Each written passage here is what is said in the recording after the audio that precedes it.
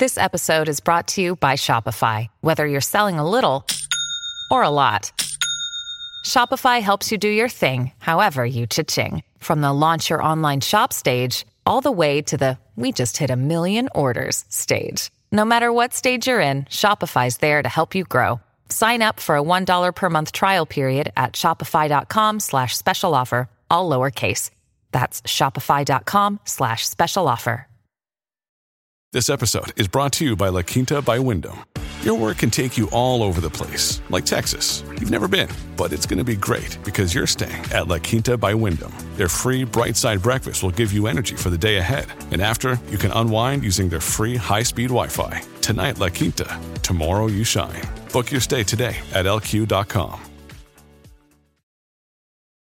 Families have a lot going on. Let Ollie help manage the mental load with new cognitive help supplements for everyone 4 and up, like delicious Lolly Focus Pops or Lolly Mellow Pops for kids. And for parents, try 3 new Brainy Chews to help you focus, chill out, or get energized. Find these cognitive health buddies for the whole fam at ollie.com. That's OLLY.com. These statements have not been evaluated by the Food and Drug Administration. This product is not intended to diagnose, treat, cure, or prevent any disease.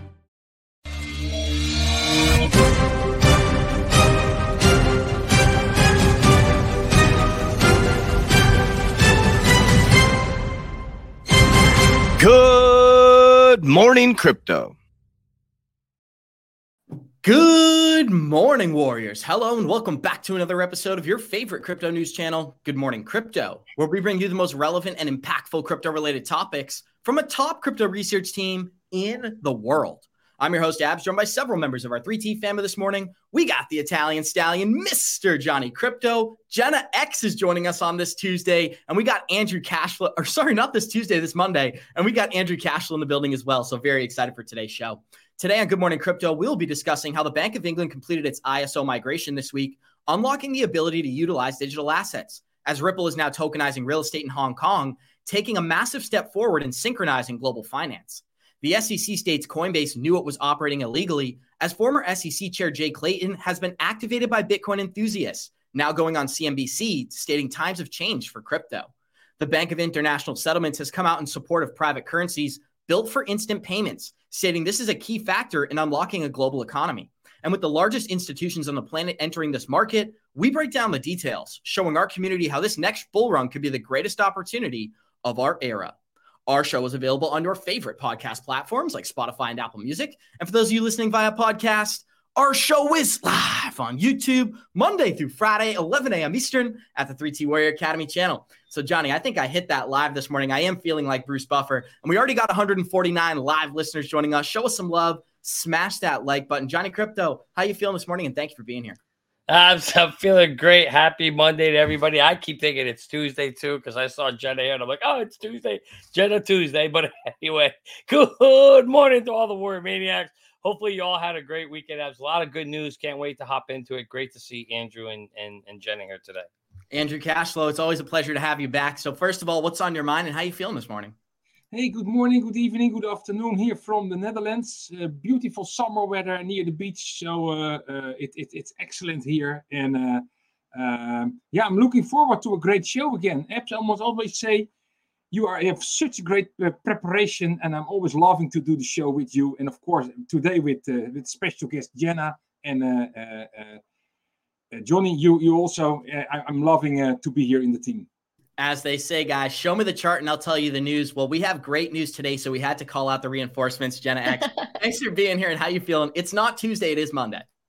You know what? I'm so excited to get another day with you guys this week. So that's super exciting. I've never been on with Andrew Cashflow, so I'm really excited to be able to be on with him today. And oh my goodness, awesome discussions last night in the Merlin Twitter space. I cannot wait for the next one. It was just so cool talking about FedNow, these Bitcoin ETFs, everything, and meeting people from other communities. So awesome stuff, guys. I'm excited for today. We're excited to have you here, Jenna. And for anybody who doesn't know, we're going to be talking about a currency called XPR. Do not go out and buy this thing, but we're going to be talking about the connections they have to FedNow later in this week. But we're going to get this thing started the same way we always do by checking out our Good Morning Crypto Twitter account. That is at 3TGM Crypto on Twitter. I'm at about 4,700 followers, giving updates throughout the day. Go smash that follow button. We love talking to you.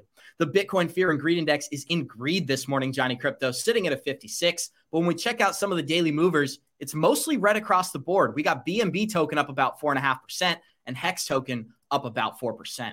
When we look at the total coin market cap this morning, we are sitting at 1.18 trillion in total market cap. Bitcoin is 50% dominance. Ethereum is about 19%.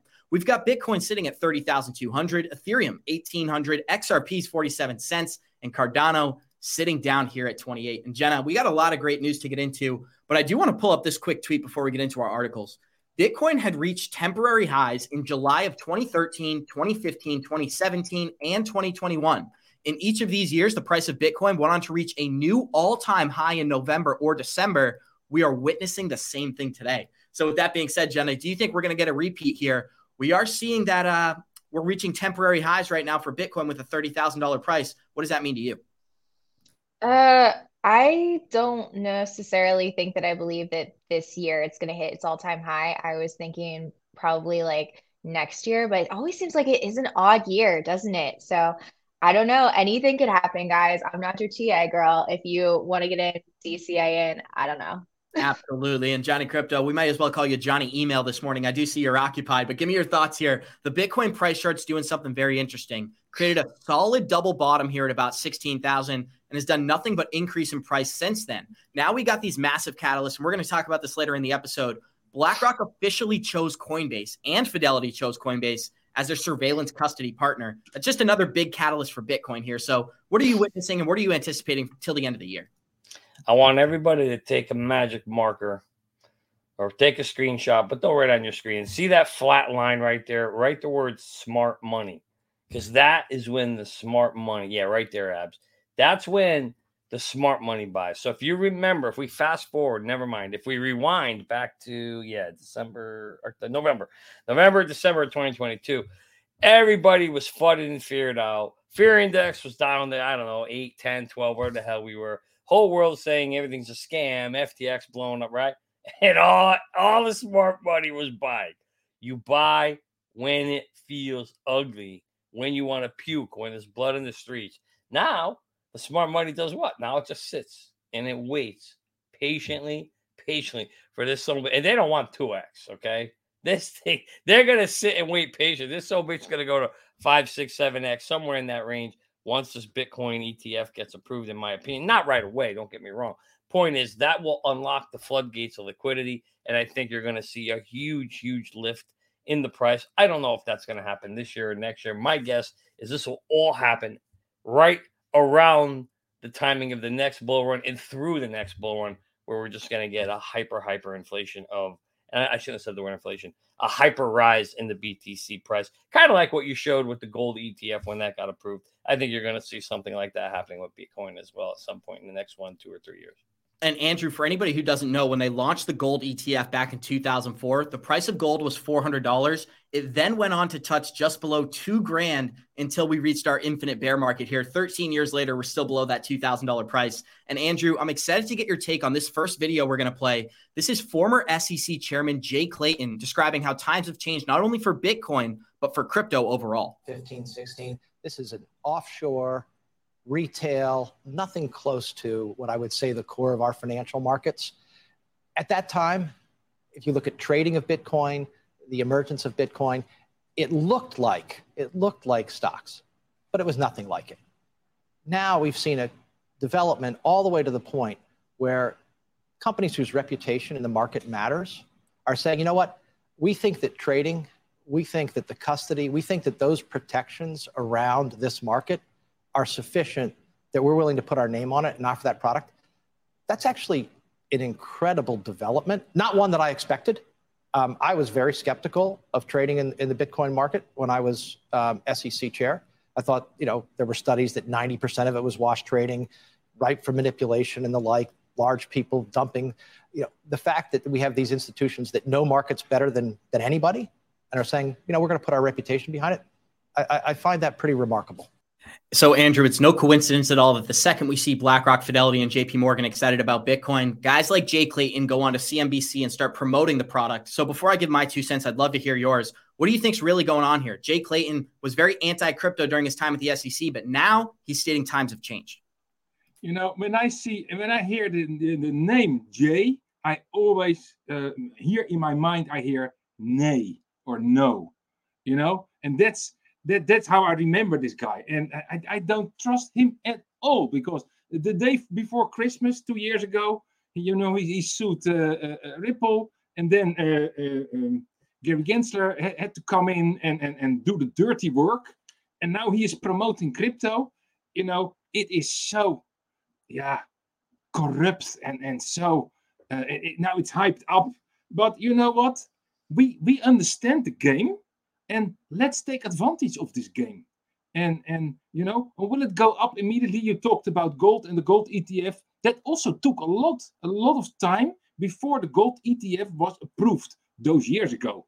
And I also expect it from Bitcoin. However, what I see in the market, I'm also trading or investing in stocks, and also invest, for example, in HUT.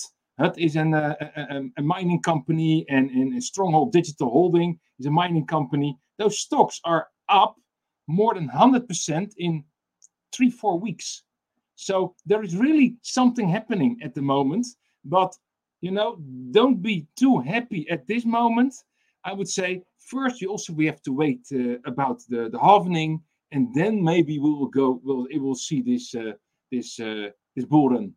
Johnny Crypto, we had a great conversation last night, and it had to do with this gold chart in particular. Back in 2004 is when the first gold ETF was launched. And for anybody watching on YouTube, you can see it. The price of gold went from $400 in 2004 all the way to just below $2,000 in 2011. Well, what happened since then? Nothing but a bear market, guys. We've been hyper suppressed, and we can talk about manipulation. But Johnny, what I do want to draw the comparison to here, he stated now that companies like Fidelity, BlackRock, the biggest names on the planet, are ready to back Bitcoin, so are the institutions, so are the regulatory bodies. Guys like Jay Clayton are going to change their stance. I think it's only a matter of time till Gary Gensler does the same thing. So the question I have for you is, are you anticipating similar price action when we get an ETF?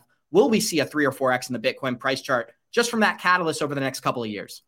Over the next couple of years, of course. I think so. I literally have been saying that on this show every freaking day. So I totally believe that. I actually talked about this last night in the Merlin Spaces, guys. If you missed that, go back and watch it. There was some great discussion. But we talked about, one of the things is we talked about they're going to switch the narrative. So the narrative has been, FUD and crypto's bad and it's bad. But once everything is in position and all the real financial institutions, or not the word real, but you know what I mean, the big financial institutions that weren't playing originally in the small crypto baby sandbox, no, they're upgrading that sandbox now. It's no longer the kiddie sandbox. Now it's the big boys sandbox, and they're going to own that thing. And that's when the narratives will begin to change. Now, if you remember, I taught a class, or we did a presentation at Coach's Academy. If you remember, you got to see that. And we showed you how first the big money gets in, and then the institutional money, and then the narratives change later. So that's why I pointed out on that chart, it's so important to notice when the big money gets in, because then thereafter, that's when the narratives start to switch. And you're literally seeing it play out. That's why I'm so excited, Abs, because we're in a space that right now, we're in that period, the lull period before they spin the narrative and everything skyrockets. Now, that's going to take some time. I'm not saying it's happening tomorrow. It's going to be over the next year, 2, 3 years. But, man, I think we're going to see a monster bull run. And then I agree with the guys in the Merlin chat. I think after that, the remaining bull runs will be more normalized, because it's no longer going to be a speculative thing like it was in the past. Absolutely, guys. And we got 300 live listeners joining us. Show us some love. Smash that like button. Jenna, we had a great conversation yesterday talking about Fed now. What we understood is that it's not going to be a catalyst for cryptocurrency to begin with, but the rails are being set up for CBDCs. I'd like to compare that to what's happening with Bitcoin today. Although we may not get immediate price action from a Bitcoin ETF, I think 2 or 3 years from now, we're going to look back at the summer of 2023 and say this is when the mass adoption started. So to close us out on that Bitcoin topic, do you agree? Is this the beginning of mass adoption for Bitcoin with the ETF launches? Oh, yeah, definitely. Because you have everybody in the traditional, TradFi that's like waiting to come in, and this ETF just kind of makes it a safer way to do it for them and lets them know, hey, this is okay, this is a good investment, and you're just going to see it more and more and more. But I just wonder if we're going to get to the point where, all you're able to do is trade derivatives of Bitcoin, not actually be able to own it. So I think that it would be very prudent to be able to start stacking if you can, just so it doesn't get to that point. But at the same point in time, I definitely think that this is going to help with adoption 100%. Andrew Cashflow, I'd love to get some closing thoughts. Yeah, what would be interesting to see, we know that gold and silver is highly manipulated. It's all sold on paper. And there is much more sold than there is available in physical form. So I'm wondering, well, how will this play out when Bitcoin will be officially be traded in an ETF, that there will be parties that will sell more than they own. And one way or the other, it should become visible. There is only 21 million Bitcoins available. And if more is sold, I mean, I think we will looking forward to interesting times when Bitcoin is manipulated in the future. Johnny Crypto, we talk a lot about this. If you're going to hold gold or Bitcoin for the next 10 years, I've obviously said Bitcoin and you've stated gold. Does this gold? No, for the next 10 years? Hell no. I want a Bitcoin for the next 10 years, just for the record. Well, I take my question back then. With that being said, guys, we're going to move right along. Abs, let me say this while we're talking, just to close this section out. Okay. One thing people can do, Bitcoin's kind of expensive, right? One of the things you can do to get exposure to Bitcoin is look at the same thing like with gold. You can buy gold or you can buy the gold miners, and if you look now, there are actual companies out there you could go buy in the stock market today that are miners. I think the miners also will have a huge, go look at the miner charts in the last bull run. They almost did the same exact thing. They went up and came down 90%. You can actually buy them now at about 80 to 90% discount. So I'm not financial advisor, so I'm not going to say any of the ones there. But you guys can simply Google Bitcoin miners, publicly traded stock companies, and you'll find a list of them. And that's another way. So I'm just throwing an idea out there for people to go do their homework. That's another way to get exposure to Bitcoin. And I believe the coming blowout in price appreciation is you don't have to go buy $30,000. You can buy a smaller portion, and I actually think you can make a much bigger return in the miners. So again, just an idea. That's what I'm doing. You guys can go research it and check it out, but it is something else, another way to get exposure to Bitcoin. Guys, I'd love to get the live chat involved here. Put a 1 in the live chat if you think gold is better to hold over the next 10 years. Put a 2 in the live chat if you think Bitcoin. And for a lot of people, it might be obvious, but when we listen to guys at BlackRock, when we listen to Larry Fink and Jake Layton, they claim it's a debate. So I do want to hear from our listeners, but we got 321 live listeners joining us. Show us some love. Smash that like button. One of the biggest topics of discussion is, does BlackRock already own Bitcoin? Well, we're about to answer that question after this brief video. Here we go. Bitcoin technology to transact. I know a lot of people hold Bitcoin. You don't hold Bitcoin, right? I don't own anything other than mutual funds and BlackRock, BlackRock shares. Okay, but you see what I'm saying? There's been advancement. People. So I just wanted to play that brief clip. What did he say there, Johnny? He owns nothing but BlackRock and ETF shares. Well, let's Google something live on air for our listeners right now. Does BlackRock own MicroStrategy? Right? No, so you could actually ask it how much of MicroStrategy it owns. So BlackRock currently owns 8.1% of Michael Saylor's company in MicroStrategy. So what does that mean? Of the 140,000 Bitcoin that the company owns, 8% of those basically indirectly are owned by BlackRock. So Johnny, I just wanted to get some brief comments and we'll keep the word going. Well, not necessarily 8% of the company of the total assets. But some portion of it, yes. But so, yeah, I mean, to me, that's that.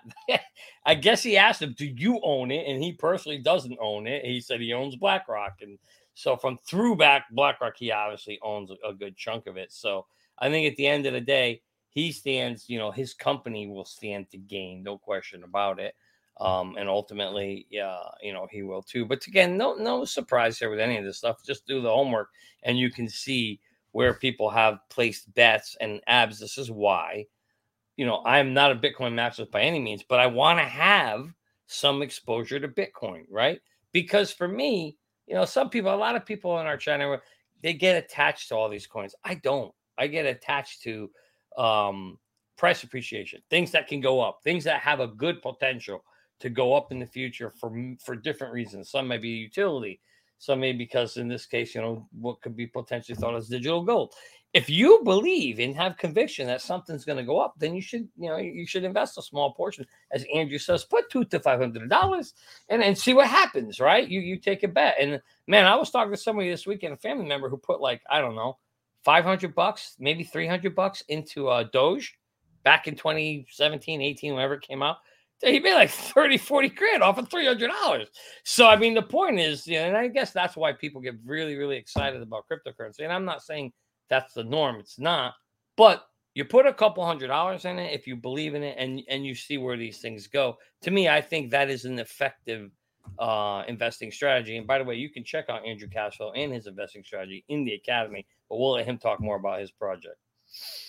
Absolutely, guys. And we got 325 listeners here. Smash that like button. We got a lot of videos prepared for today, but this one I really think is the most important. And for anybody who's here for the Ripple news, Ripple does have some massive news out of Hong Kong this week as they began tokenizing real estate on the XRPL, and they are using XRP as the liquidity between these assets. So very exciting, not only for Ripple, but for the XRP community as well. This is a video I'm excited to share with our listeners. The Bank of International Settlements said the most complex assets of solving interoperability is having a third-party currency built to facilitate liquidity. What does that mean, Johnny Crypto? We're talking XRP. We're talking Quant Network here. Here we go. Yeah, that's a great question. And I think when we talk about interoperability, we can see it at least in three different levels. So the first level is how we manage domestic interoperability. So how we generate this digital currency solution and make this speak with the other things that are out there in a little bit in the idea of generating a platform so that everyone can connect to that platform and take advantage of the huge network externalities that we can get out of there. The second level is how do we manage cross-border transactions, even within the same currency. And that presents a certain level of challenges there. But when we talk about cross-currency and cross-border, then we face a completely difficult and different environment. And we can see three dimensions here. One is the technical dimension. So how we manage to get a system that speaks in a certain cryptographic language to speak with another that speaks another slightly different language. So that is one level of complexity. We need to get the technologies to speak to each other. The messaging element is fundamental. The second dimension, which is much more complicated to solve. So that one, the first one was the easy one, okay? And there is a lot of money that is being put in terms of trying to solve these technical issues of interoperability. Now, the second one is more complicated. It has to do with liquidity. So imagine that you have a pair of currencies for which there is not a complementary demand. You need to go and search for a third-party currency in order to make this settlement actually happen. And this really complicates things. So we need to put pieces of technology that can make more efficiency this use of liquidity so that more transactions can be settled. The third dimension. So I want to pause it there, Johnny, because I think he said something so important. Liquidity is going to be one of the biggest issues when it comes to instant payments. And in order to solve that problem, you need something outside of the native currency to access that liquidity. That's where XRP comes into play. And we had a great discussion last night. Ripple is centralizing the XRPL. They're putting retail investors to the side. I disagree, and we're going to talk about it now. But first, I'd like to hear from the members of the group. What stuck out to you most about this video?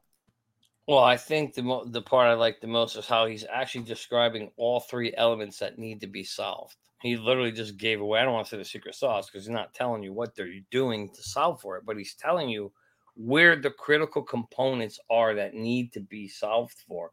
And what you and we all need to do is try to figure out what are those potential blockchains that can solve those three different areas. And then frankly, you're not going to get it right on your first guess. And that's why you're going to want to make sure that you're investing in some of the different technologies that can meet and solve those needs for each one of those individual challenges. Like one he talked about was liquidity, right? Well, we know with the ODL, Ripple is one potential solution and option for that.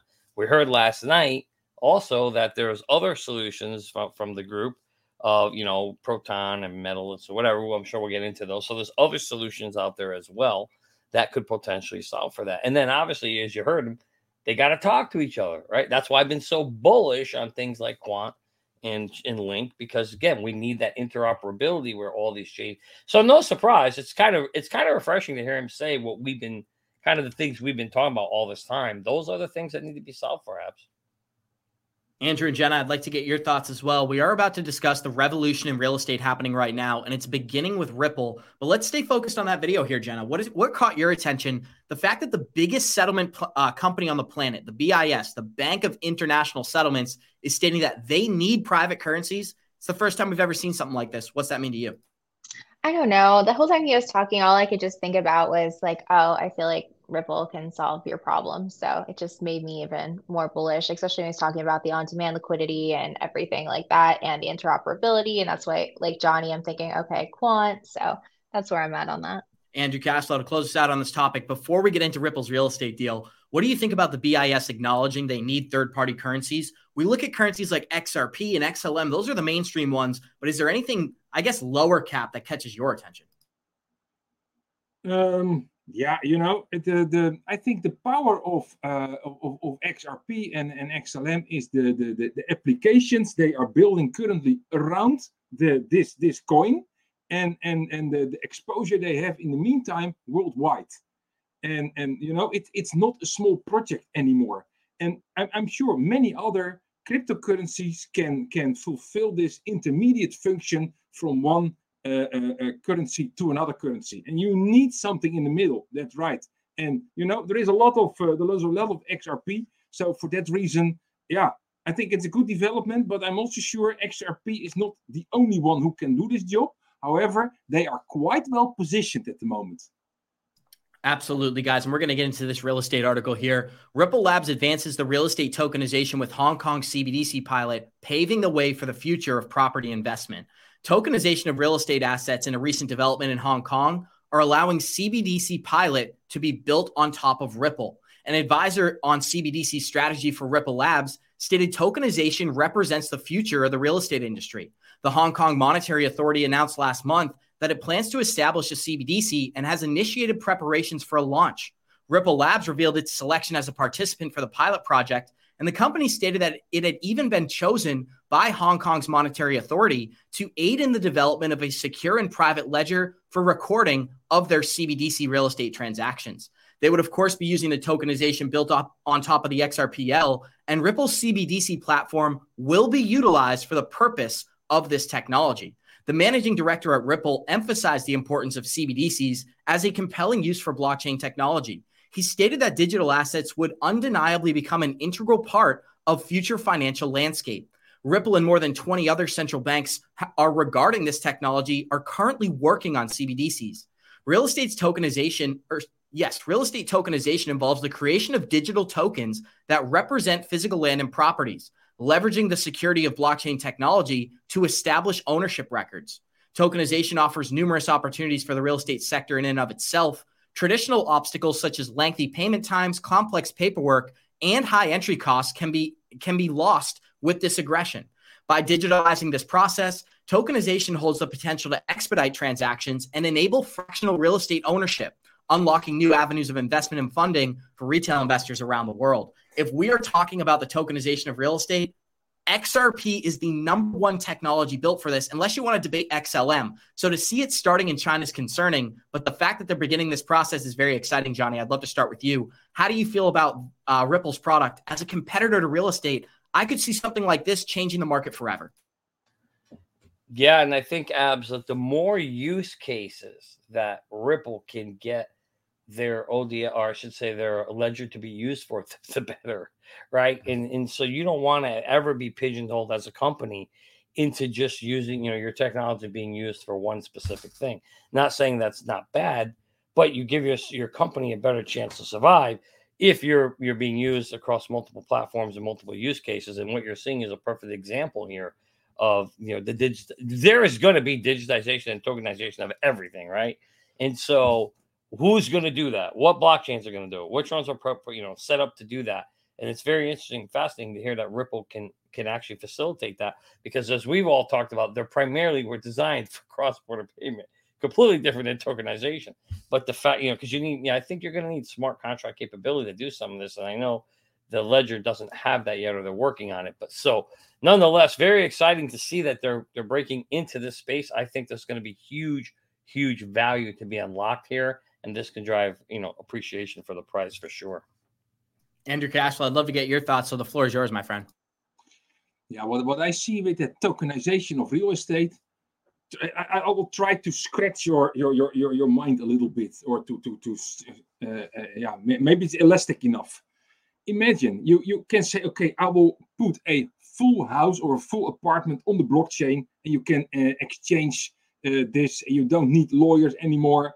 It can also be proved on the blockchain. But imagine, cut that apartment building in pieces and go so far that, for example, you say you do not have individual apartments, but you also have individual rooms, or maybe a heating system or a water system or whatever. You can all cut it up. And the fun part is that you can be an owner of just a very small part of a building. Maybe only a window you can be an owner. However, if you say, okay, we are then owners with an enormous amount of people, then they are all on the blockchain. I can also imagine that you can outsource some responsibilities of maintaining that building. So you give the builder a contract. That builder outsources, for example, the heating system to another one, including the maintenance for the next so many years. And everything what happens on that system will also be recorded on that blockchain. So there will be so much openness and possibilities with smart contracts. And I think there is so much potential in this area.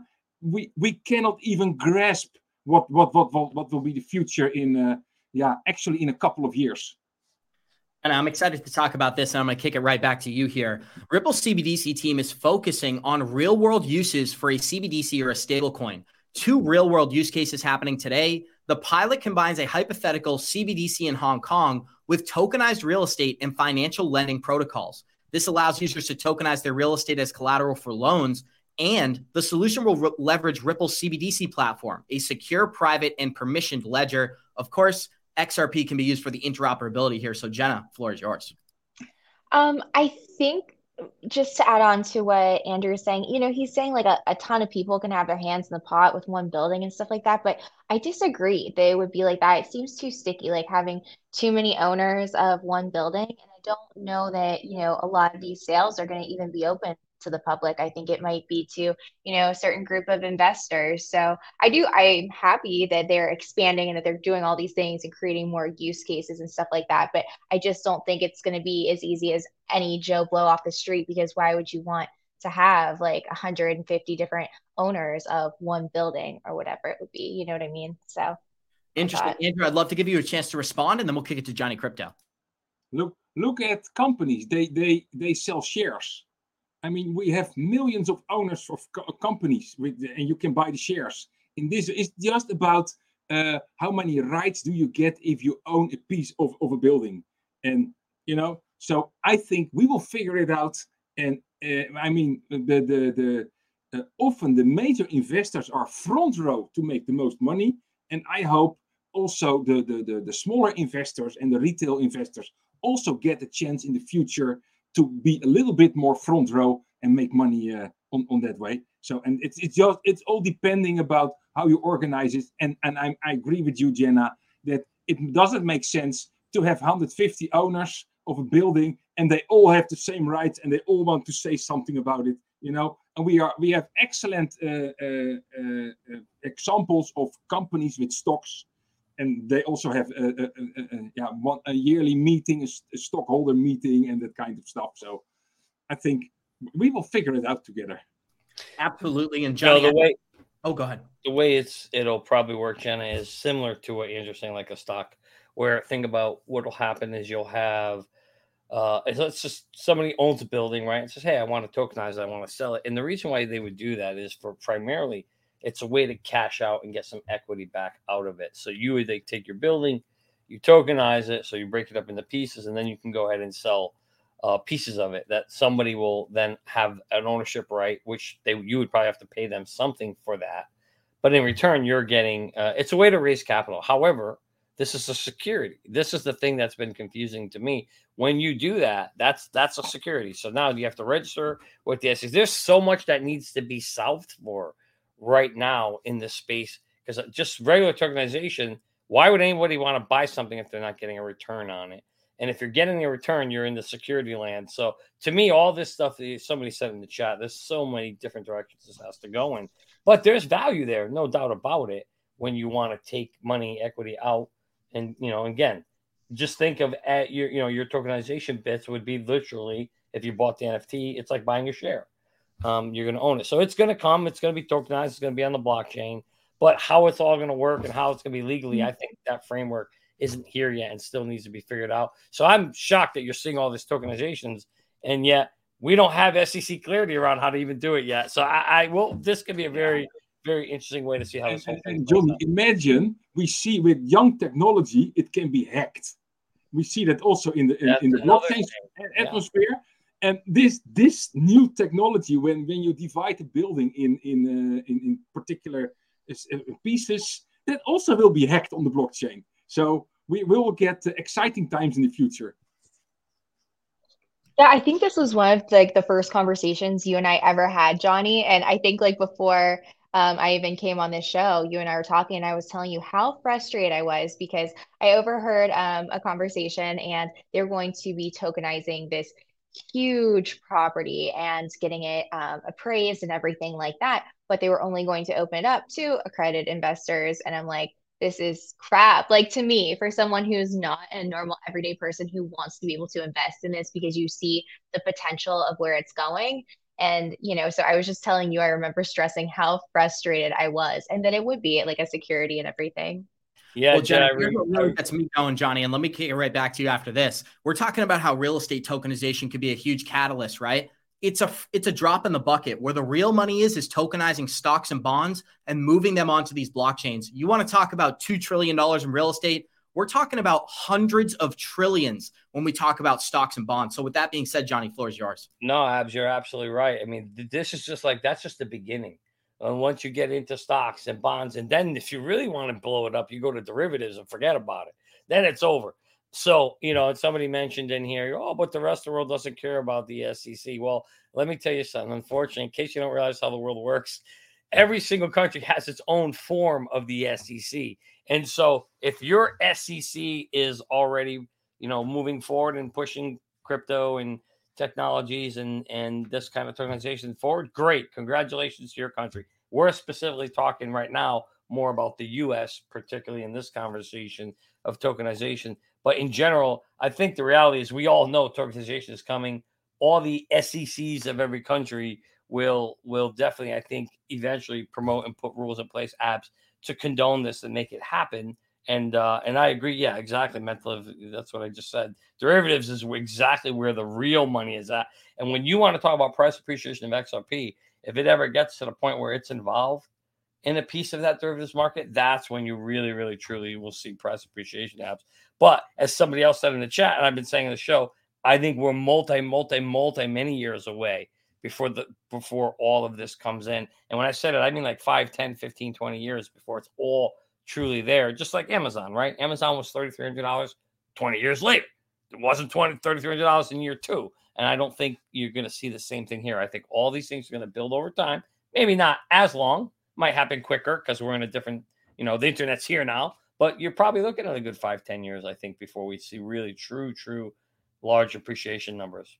And we're seeing the tokenization of assets begin on XRP, but I'm telling you guys, XLM is yet to enter the conversation. And they're one of the only companies that's been able to come into America and meet with people in Washington without any repercussions. But we got 384 live listeners joining us. Show us some love and smash that like button. We're about to get into 2 key areas of content here. Number 1 is going to be the founding of XLM and what that means for our community. Number 2 is going to be how one of the largest banks on the planet just became ISO compliant, now able to use digital assets. But before we do, guys, here's the smartest way to track your crypto. Have you gotten wrecked in the crypto market space or watched your crypto portfolio go all the way up and then all the way down without taking profits? If so, it's probably because you didn't have an exit plan. The good news is that doesn't need to happen anymore thanks to a new and innovative crypto tracker called Merlin. It's the smartest way to track your crypto. Merlin brings all your coins into one place so you can see all your assets across the different exchanges on one screen. You can see your total portfolio value and, more importantly, your daily gains, losses, and totals since inception. Merlin puts the power back in your hands so you no longer have to guess what your portfolio is doing on a daily or monthly basis. Most importantly, Merlin lets you create an exit plan and sends you notifications when your targets are reached so you no longer have to get wrecked in the marketplace. Go to merlincrypto.com, that's merlincrypto.com, and sign up for our free 30-day trial and get on the wait list so you can receive an email when the product is launched. Don't miss out on this new and innovative app, Merlin. It's the smartest way to track your crypto. Guys, it is the smartest way to track your crypto, and you get 30 days absolutely free. We already officially started beta testing, but very, very soon, and I'm talking in the next couple of weeks, we're going to be choosing people from our waitlist to beta test the product with us, and I'm really excited about that. So check it out. First link in our bio. Johnny, one of our conversations we had during the Merlin Spaces last night was, where does XLM factor into this whole picture? XLM is one of the companies that's been able to walk into Washington, meet with some of the most important officials, and then walk out feeling better about their product. That's rare in the crypto space. What I do want to break down really briefly is just the founding of XLM and the role that Jed McCaleb plays. So Stellar and Ripple have an ongoing rivalry since McCaleb left Ripple in 2014, following a fallout with other company executives. And we've covered this on his channel before, guys. This was because of a girl. XLM was created because of a relationship. We'll talk about that later on. Interestingly, McCaleb left XRP with a share, which equated to about 9% of the company's total coin supply. For 8 years, McCaleb continued dumping his XRP holdings on the open market until he officially emptied his account in July of 2022. So 9% of Ripple's total float, which would be about 9 billion tokens, was being dumped on the open market from 2014 until 2022. It bears mentioning that MoneyGram used to be used as Ripple for a major partner. The duo enjoyed interesting collaborations for a few years. While Ripple's huge sums in purchasing MoneyGram stocks, the company used the blockchain's on-demand liquidity product as a solution for cross-border payments. Now, we've talked about this for a while, so I want to get this going, Johnny. First of all, talk about the inception of Stellar. I find that story so interesting. Jed McCaleb started Stellar because of a broken relationship. So it's really interesting. Fill our listeners in. Oh no, he started it just like many civilizations fall apart over a woman, right? We all know the story of Helen of Troy. I forgot her name, but she was whatever her name is. She would be the Helen of Troy of Ripple. Basically, there was a big, there was argument of her position or her role, and it was Jeb's girlfriend, and so obviously things fell nasty. And Jeb said, "I'm out of here," and he went and created literally direct competition. Because don't forget, I don't think people realize this. Jeb's a developer. He's a very, very smart, highly technical guy. Him, Arthur Brito, and Schwartz actually wrote the code for XRP, the ledger. I mean, so he's no dummy. He's a very, very smart guy. He's also what I call the Teflon Don of crypto. He must have some connections because he seems to skate away free, or maybe because he wasn't part of the company where they let him go. I don't know, but nonetheless, he went and said, okay, well, then fine. I'll take what I've developed and I'll just recreate it here and I'll call it Stellar. And now, you have two competing technologies similar technologies, I should say, that can do similar things. And so now the question is, where do you find these applications? And the funny thing is, we always talk about, we hear lots of stuff for Ripple happening. You don't hear a lot of stuff about Stellar. What did I tell you, Abs? And what has everybody been telling you? Companies that are working with things don't tell you who they're using. You hear a lot of discussion of Ripple. You don't hear a lot of XLM. Don't be surprised if XLM is being used in the background, being tested and being built, and nobody's talking about it. Because, again, when you're developing something, we don't tell anybody as we develop Merlin what technologies we're using. We keep that proprietary, right? We don't want our competitors knowing. So don't be surprised if, it's quiet for a reason. Absolutely, Johnny. And we got 393 live listeners joining us. Show us some love. Smash that like button. I want to ask the live chat, if you would rather hold XRP from now until 2030, comment a 1 in the live chat. If you'd rather hold XLM, comment a number 2. But Johnny said something very important, Jenna, and I'm going to kick it right back to you here. It said they often don't tell us what they're building on until the product is finished. Well, this is an example of that here. MoneyGram Access is a MoneyGram product powered by the Stellar network. The solution allows digital wallets and fintech applications to make money available to the unbanked. MoneyGram's Access is a business that offers customers low and cost-effective transactions using USDC on top of the Stellar network. There's a lot that we can get into, Jenna, so I'm going to give the open floor and we'll kick it to cash flow. Yeah, no, Circle's huge. Like USDC, that's building on Stellar. We know that you have MoneyGram, Stellar's IBM, that's all interconnected and everything, but it just told you right there that it's powered by Stellar. Like they are going to use it. It is being used. So, I mean, it's just going to keep growing and evolving and everything like that, but it just makes me even more bullish on in the long run. I know the price is boring, but Stellar actually does more transactions than any other blockchain per day. Way more. I think like double the amount. So, I definitely think, yeah, it's slow, but the purpose too, it's so stable. It's more stable than a stable coin half the time, but you want that price to not fluctuate like crazy whenever you're sending it. however, wherever you're sending it to. And of course, it only takes seconds. It's the same exact thing as XRP. Only, yeah, they pushed it a little bit further.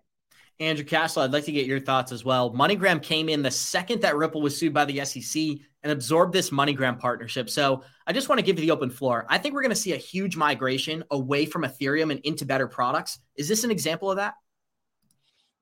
Possibly. Everybody is looking at costs, and we had such a bad experience with Ethereum, and that's not solved yet. Because we saw Ethereum prices skyrocket.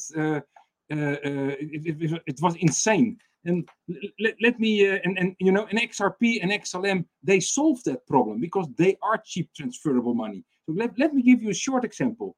Recently, Binance is kicked out of the Netherlands. They withdraw, but my girlfriend still had euros on their account in Binance. And then we said, how do I get my money out? Because you cannot transfer euros over a blockchain. So, of course, you can transfer it in USDT or USDC, but that also takes a lot of transmission costs. So what we did, we transferred our euros in XLM, transferred the XLM to Coinbase Netherlands, there exchange it back to euros, and then it was able to cash out. Transmission costs, 4 cents, maybe? Wow. Something like that. It's fantastic. But you should know the way a little bit, and that's what these people are doing. And Ethereum is not suitable, is not made for this kind of many transactions, and also not for online or on-demand liquidity. It's just another functionality, and I'm really curious. There is a lot of development on the Ethereum blockchain. But do not underestimate also a partner or a party like XLM. There is a lot happening there in that world.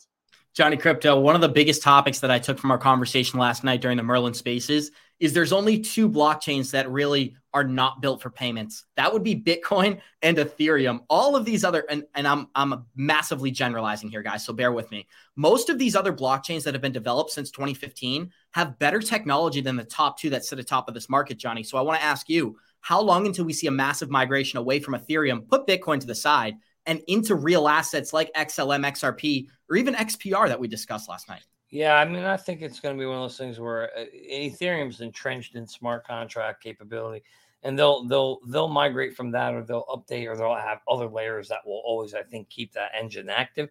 But it's not scalable. At least not Ethereum won't be scalable, and it wasn't designed to handle stuff like that. So you're absolutely right, and they were right.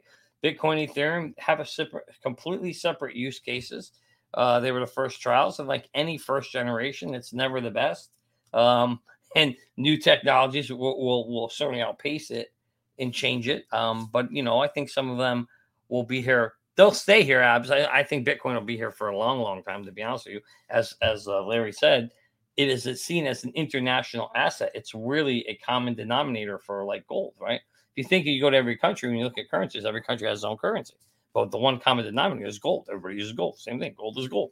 Same kind of thing. Bitcoin kind of almost to some degree has that same notation where it's like, hey, if you're in France or you're in Germany or you're in Australia, you're outside, Bitcoin's Bitcoin. You say it, they're going to know what it is. So to me, I think for that reason, Bitcoin will have lasting power. For Ethereum, it's going to be one of those things where it's more of a smart contract kind of thing, and you'll just see multiple layers built on to help scale it up. And so the question is, how long will it last? I think it'll be here to stay for quite some time, but there will certainly be new technologies that will supersede it to do things better, efficient, and more, faster. Jenna, one of the biggest topics that we've had that's unrelated to XRP this morning is that Coinbase was selected by BlackRock and Fidelity as their official surveillance partner. So before we get into the details of the article, we talked a little bit about it last night. Are we going to see a day where BlackRock and Fidelity come out and support Coinbase against the SEC for offering unregistered securities? What do you think? I totally think so because, BlackRock and Coinbase are kind of like partnering up. So I definitely can see that happening. And you've got to have these big guys coming together to take on the SEC.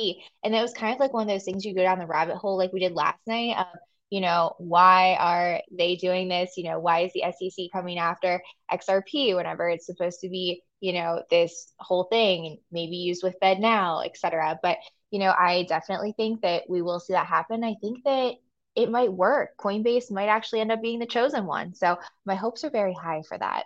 Andrew Cashflow, I'm excited to get your opinion on this article. We got over 400 live listeners joining us. Thank you for being here. Show us some love and smash that like button. Coinbase was aware of securities laws violations the SEC is claiming in a new letter.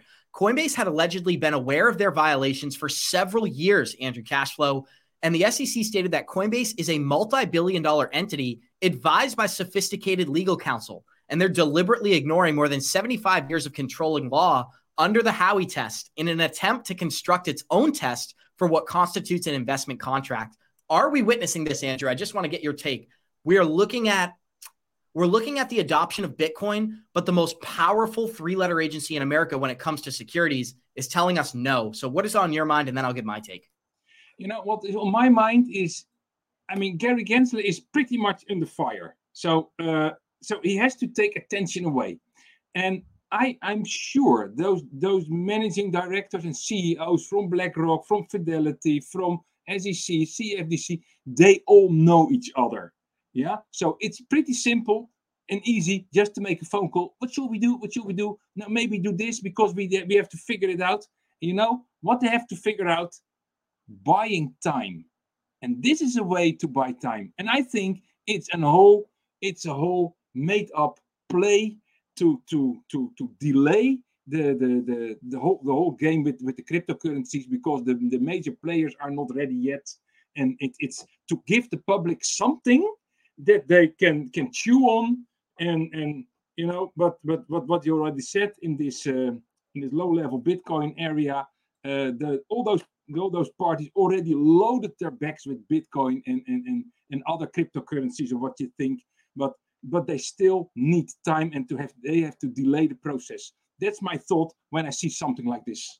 Thank you, Andrew Cashflow and Johnny Crypto. I'm really excited to have this conversation here because XRP has been two major discussions: settlement token and reserve currency. What we often discuss is the settlement token aspect of this. And here's another guy, very, very smart, breaking it down. Important economies at these BRICS conferences, they've announced that they're working on some kind of global settlement currency. And I would make the distinction between a payment currency and a reserve currency. People tend to confuse the two.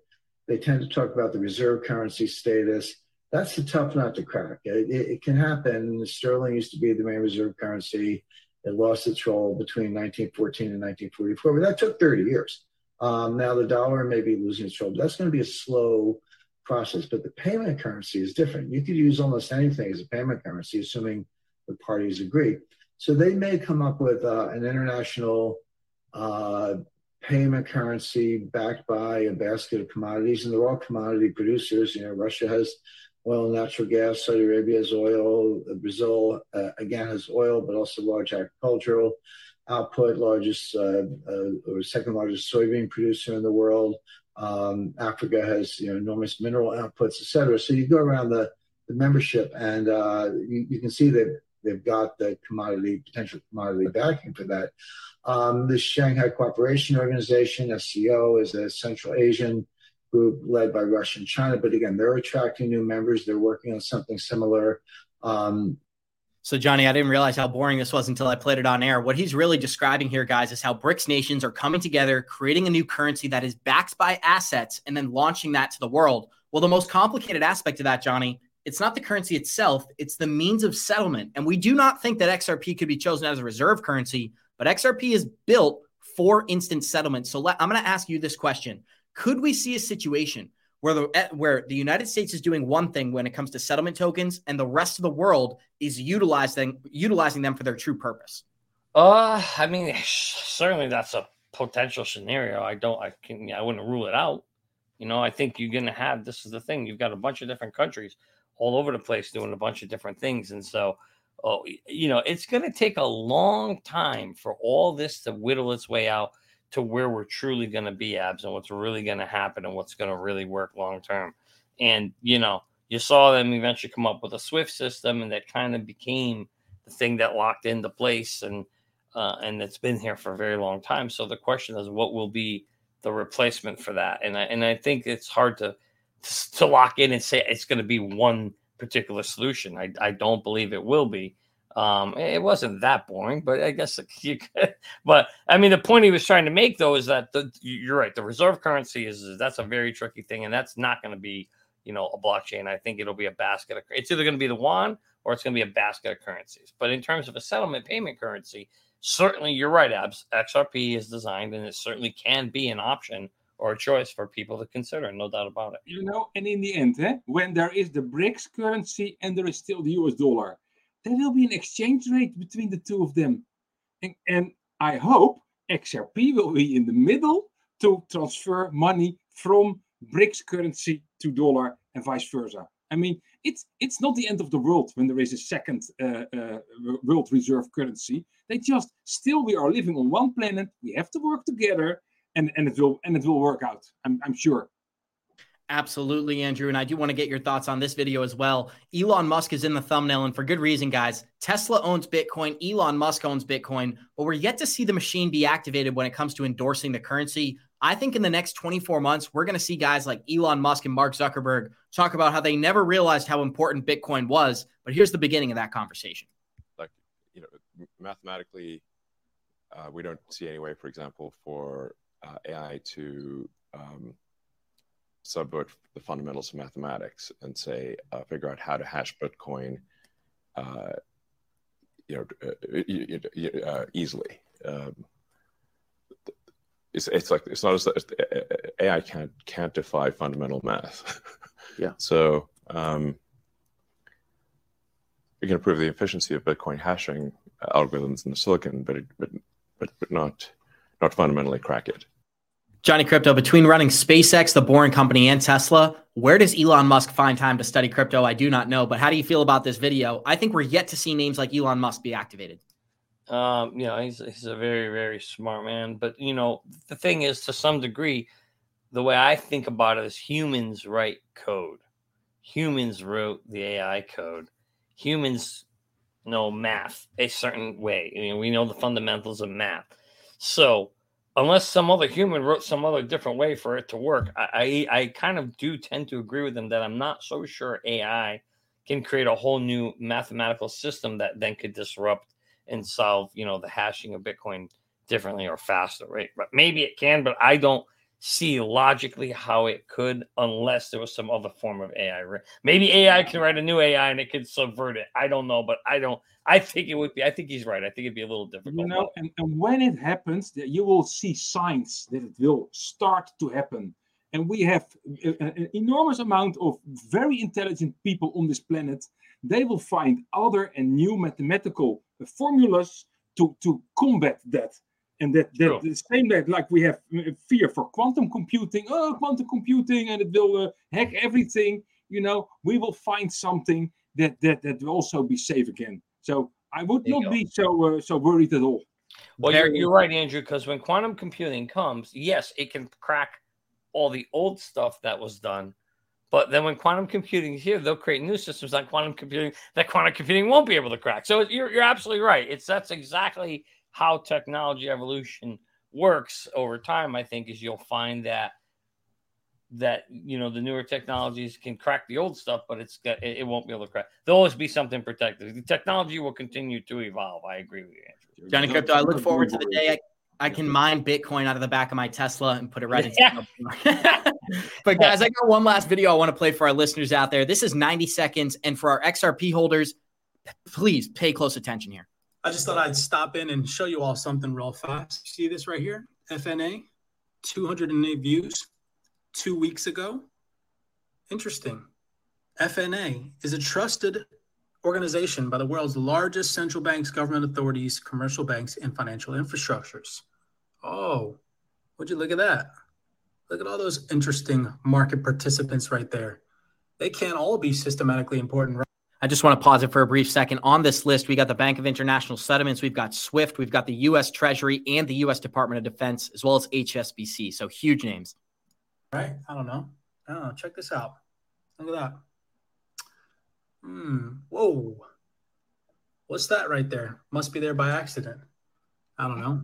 Department of Treasury, Department of Defense, Payments Canada, FNA. FNA, what? Central Bank Training. Oversight and Innovation in Payments and Settlements. Interesting. Okay. Whoa. What? Ripple used FNA to simulate the liquidity needs of banks interacting over a network. I wish I had played this earlier in the show, Johnny, but this ties in perfectly to the video we played from the BIS. The BIS already stated earlier this week, we need third-party currencies for settlement. Well, what are these documents showing, guys? The BIS is indirectly involved in a Ripple pilot here. I think it's very safe to assume what I'm insinuating. Johnny, close us out. Yeah, I mean, I love this guy. This guy's pretty good. Make sure you copy me tag me on that tweet. But, very, very fascinating and great job in, finding these connections. I always caution everybody, though, to always take them with a grain of salt because, again, we're very early on and there are going to be connections. There are going to be trials. The real question is which ones become adopted. So let's remember to always look at trial and adoption, two different things, but always a very, very good sign when your technology is being trialed. So I love it, Abs. I love the connection. It gets me excited. It's very, very great to see these tie-ins together, and obviously FNA leveraging Ripple's technology and doing trials with central bank. That's very, very meaningful potentially in my mind. Very exciting, guys. And we're going to close this thing out the same way we always do by saying thank you to each one of our special guests. Thank you to Jenna X. Thank you to Andrew Cashflow. And thank you to Johnny Crypto, the man himself. We got 391 listeners out there. Do us a favor. Hit that like button so the algorithm can pump this out to as many people as possible. We got Waters Above joining the show this Wednesday. We'll see you guys in 23 hours. And like we always say, Warriors,